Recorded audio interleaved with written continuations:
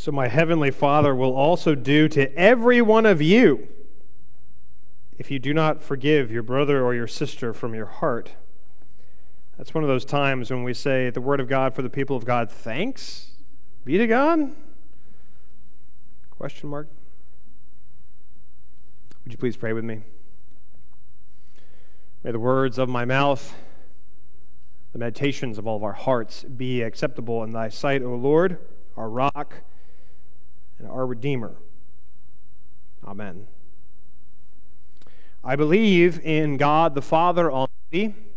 I believe in Jesus Christ. I believe in the Holy Spirit. I believe in the forgiveness of sins. Do I? Do you? Do we?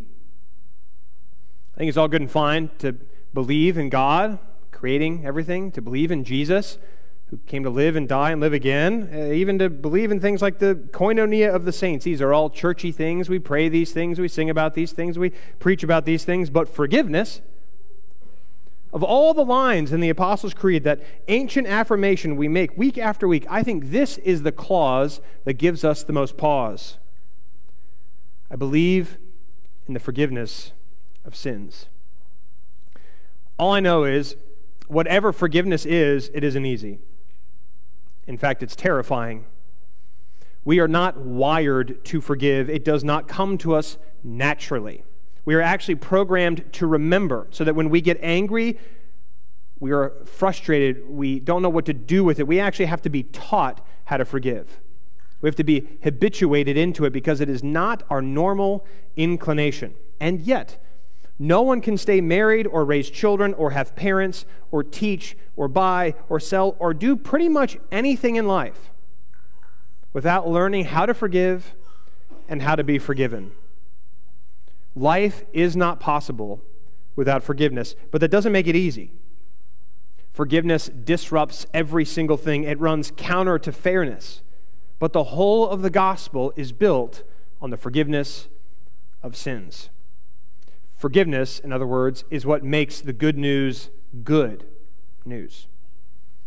Jesus, of course, has a lot to say about forgiveness. Have you ever noticed how in the Gospels Jesus is making his merry way through Galilee, encountering people left and right, and they all need him to do something? Lord, I'd like to walk again. Lord, let me see again. Lord, I can't stop bleeding. And every time Jesus is encountered by one of these people asking him to do something, he says almost the same thing every time. He says, your sins are forgiven. But who said anything about forgiveness? That's not what people want. They want to be able to see. They want to be able to walk. They want to stop bleeding. But Jesus forgives their sins first. And only after their forgiveness do they see and walk and stop bleeding. Perhaps that's why we Methodists have long clung to the doctrine of prevenient grace. That is, God's preemptive disposition of grace and mercy. Forgiveness comes to us from God before we ask for it, before we even think we need it. God's grace is the basis of everything we do, and in particular, our relationship to God. We can be in relationship with God not because of our moral convictions, not because of our doctrinal doxology, not even our church credentials. It is by grace, not our goodness, that we are forgiven. It is by grace that we are saved. Because the inconvenient truth is none of us are that good to begin with. Not one of us is righteous, no, not one, says St. Paul. All have sinned and fallen short of the glory of God. That's also Paul. One more. I know nothing good dwells within me. And therein lies the tension of our existence. We are all sinners. We are all trapped in our sins. And Jesus is the Lamb of God who comes to take away the sins of the world. All have sinned and fallen short of the glory of God, but Jesus comes to take away the sins of the world. God's action in Christ comes first, before anything else. God asks for no response, no life glued halfway back together before pardon is offered. It just so happens that even though God asks for no response, forgiveness fashions us anew. In other words, if you've ever received forgiveness, and chances are you have, I mean real forgiveness, unmerited, undeserved forgiveness, if you've ever been the recipient of that kind of goodness, You know it has the power to change your life completely. All right, Jesus, Peter says, you've been dropping that F word a lot recently. I need some clarity. Forgiveness, how many? 3 times? 5? I think 7. Can we all agree 7 is enough time to forgive? And Jesus says, Pete, 7? I've forgiven you 7 times since breakfast. How about 77 times? What do you think about that? You see, the kingdom's like a king who needs to settle up his accounts with the slaves. This king is a bookkeeper.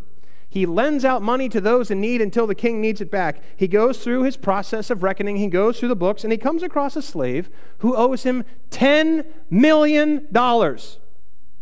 That's the Greek, by the way. $10 million. And the king sees this debt, and he orders that the slave should be sold, lock, stock, and barrel, his wife, his children, heck, get rid of his neighbors too. He needs to pay me back. It's a parable of judgment. But really, this is how things go in the world. You take out too much debt, at some point someone's going to come knocking at your door. But this is not a worldly story. This is a Jesus story. The servant begs, please, please have mercy. Give me some time. I'll pay it all back. He will never pay it back. Ever. A slave, $10 million. He will never, ever pay it back.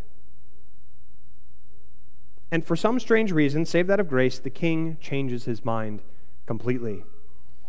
The king doesn't give the man more time to pay. He doesn't put him on a monthly installment plan. Instead, he frees him from his slavery, and then he wipes away the debt completely. This is no way to run a kingdom, unless the kingdom is the kingdom of God. The king spends absolutely no time making calculations about profit and loss. He does not consider the implications of his declaration. He just lets it all go. Incidentally, the Greek word for forgiveness is aphes. It literally means let it be. Let it be. Who knew? The gospel according to Paul McCartney was actually the gospel according to Jesus Christ. Let it be. And it would be enough if the story ended right there. I mean, that's a great story. $10 million in debt. The king says, you're free and you're debt-free. Go, enjoy your life. That'd be a great story. In the name of the Father, Son, Holy. Wait a minute. Because it's not over. This forgiven servant walking around on cloud 9 comes across a friend who owes him $100. He grabs him by the neck, demands his own restitution, throws the man in jail until he can pay it back. How could anybody outside of a comic book fail to see that if you've been forgiven $10 million, you don't hold a debt of $100 over somebody's head? I mean, that's crazy. But this unforgiving servant is no cartoon villain. He is terribly all of us. He wants forgiveness, but he won't give it. So Jesus has sufficiently wrinkled Peter's forehead with parabolic intensity.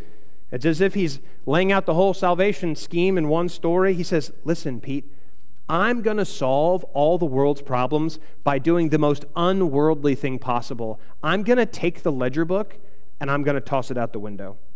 I'm literally going to die to that way of living. I'm going to take your sins away from you.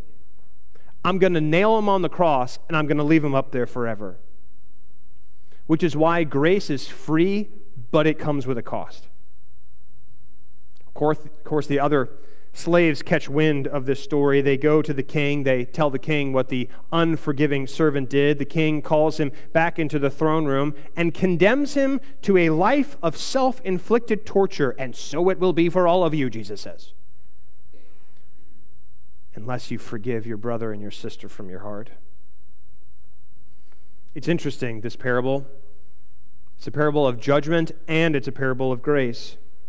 This proclamation says that if we insist on binding others' debts upon them in the name of our own desires, we will, by not letting grace have its way through us, miss out on the joy of grace inside of us. Put another way, if we want to hold on to grudges, if we want to withhold forgiveness from other people, it's like drinking poison and waiting for the other person to die. It just kind of eats away at us. And yet forgiveness is the hardest thing there is. Forgiveness is relinquishing a power we hold over someone else. And if there's anything we love in this life, it's holding power over other people. Forgiveness is the most countercultural thing we can ever do. And as St. Dolly Parton reminds us, baby, forgiveness is all there is. A few years ago, before we moved here, I was living in Woodbridge, serving a different church. It's a terrible time in the midst of the pandemic. The hospital up the street from our church was at capacity and had been at capacity for months on end. They just started rolling out the vaccines. Everyone was kind of hopeful, but a little terrified. They had it for first responders and medical professionals. And Prince William County sort of overnight decided that they're going to include clergy in the designation for some of the first people to get the vaccine. I was beside myself. I could not believe it. I signed up for the first available spot I could get. I remember driving to the abandoned sports store that they had made makeshift into this vaccine department. I got in line with everybody else. I remember being so excited, I already rolled my sleeve up before they called me forward. They got me in the arm, and then I had to sit down for 15 minutes waiting to make sure that the vaccine was okay. And it was in that moment I was kind of overcome with emotion. I could not believe that this moment had actually arrived, that God, through God's great gifts, had inspired the hearts and minds of doctors and scientists to create this thing that would save people's lives. I mean, how amazing. And overwhelmed with gratitude, I remember putting my hands together and bowing my head and closing my eyes and praying and thanking God for this vaccine. And when I opened my eyes, there was a woman kneeling right in front of me. And I thought for a moment maybe she was a nurse or something. She had seen me with my eyes closed and my head drooped, and maybe she thought something had gone wrong with the vaccine. But I looked at her and she looked at me and she said, "Father, forgive me. It's been a long time since I've been to confession." And that's when I realized what I was wearing. I was in all black with my clergy collar. First time out in public in a year, I decided to wear my uniform. And so this total stranger, having gotten her vaccine, saw me and came and knelt before me and asked for me to forgive her. I didn't know what to do. I mean, I've seen it in the movies. So I kind of motioned for her to go forward, and she told me her sins. And when it came to what felt like the end of the list, I said, "In the name of Jesus Christ, you are forgiven." And she said, "Is that all?" I said, "Say a couple Our Fathers for good measure." And I thought it was over. I was trying to get out of there as quick as I could. But then another guy stood up, and he came, and he knelt right in front of me, and he said, "Father, forgive me. It's been a long time since I've been to confession." And then another person got up, and another person got up, and another person got up. And so I spent my 15 minutes of vaccine, making sure I'm okay, by forgiving people. You better believe as soon as my alarm went off, even though there was a line, I said, "I have to leave. No more forgiveness." I love telling this story. I still can't believe it actually happened. It was so bewildering. It's one of those moments that when it happens, I'm going to remember this for the rest of my life. I love to tell this story because every time I tell it, somebody will invariably say, "Were you even allowed to do that?" It's a good question. I don't know. According to the Roman Catholic Church, I'm definitely not allowed to do it. But I did. And one of the reasons I did is because I could see the desperation in their eyes when they wanted to hear the words. I could see the longing inside of them to hear that they were pardoned. I could see how much they needed and wanted some good news in a world that was drowning with bad news. The title for the sermon is Preaching What We Practice. Of course, it's flipping around the practice what we preach. Because I think sometimes we imagine that's the purpose of church, that I am here to tell all of you how you're supposed to be living, how to get your acts together, how to do all the things Jesus says. And if that's true, if that's the whole point of my job, if that's the whole point of the church, then this sermon should end with me telling you to go out into the world, to grab your phones and call someone who's wronged you and forgive them. Which, by the way, not a bad idea, but it's not the gospel. The gospel is not the story of what we're supposed to do. The gospel is the story of what God has already done for us.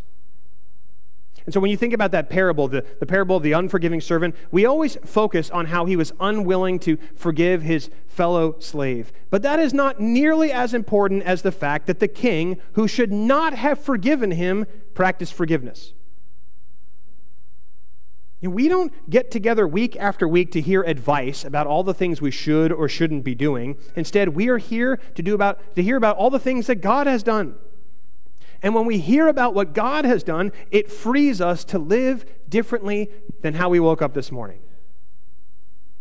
We are in the business of forgiveness. That's my job. My job is to remind you of the good news. I have the best job in the world. I get to remind people like you week after week after week. While the world tells you you're not doing enough, while the world tells you you've fallen short, I get to tell you that you're loved, that you have worth and value. We're in the business of forgiveness, the hardest but most important business there is.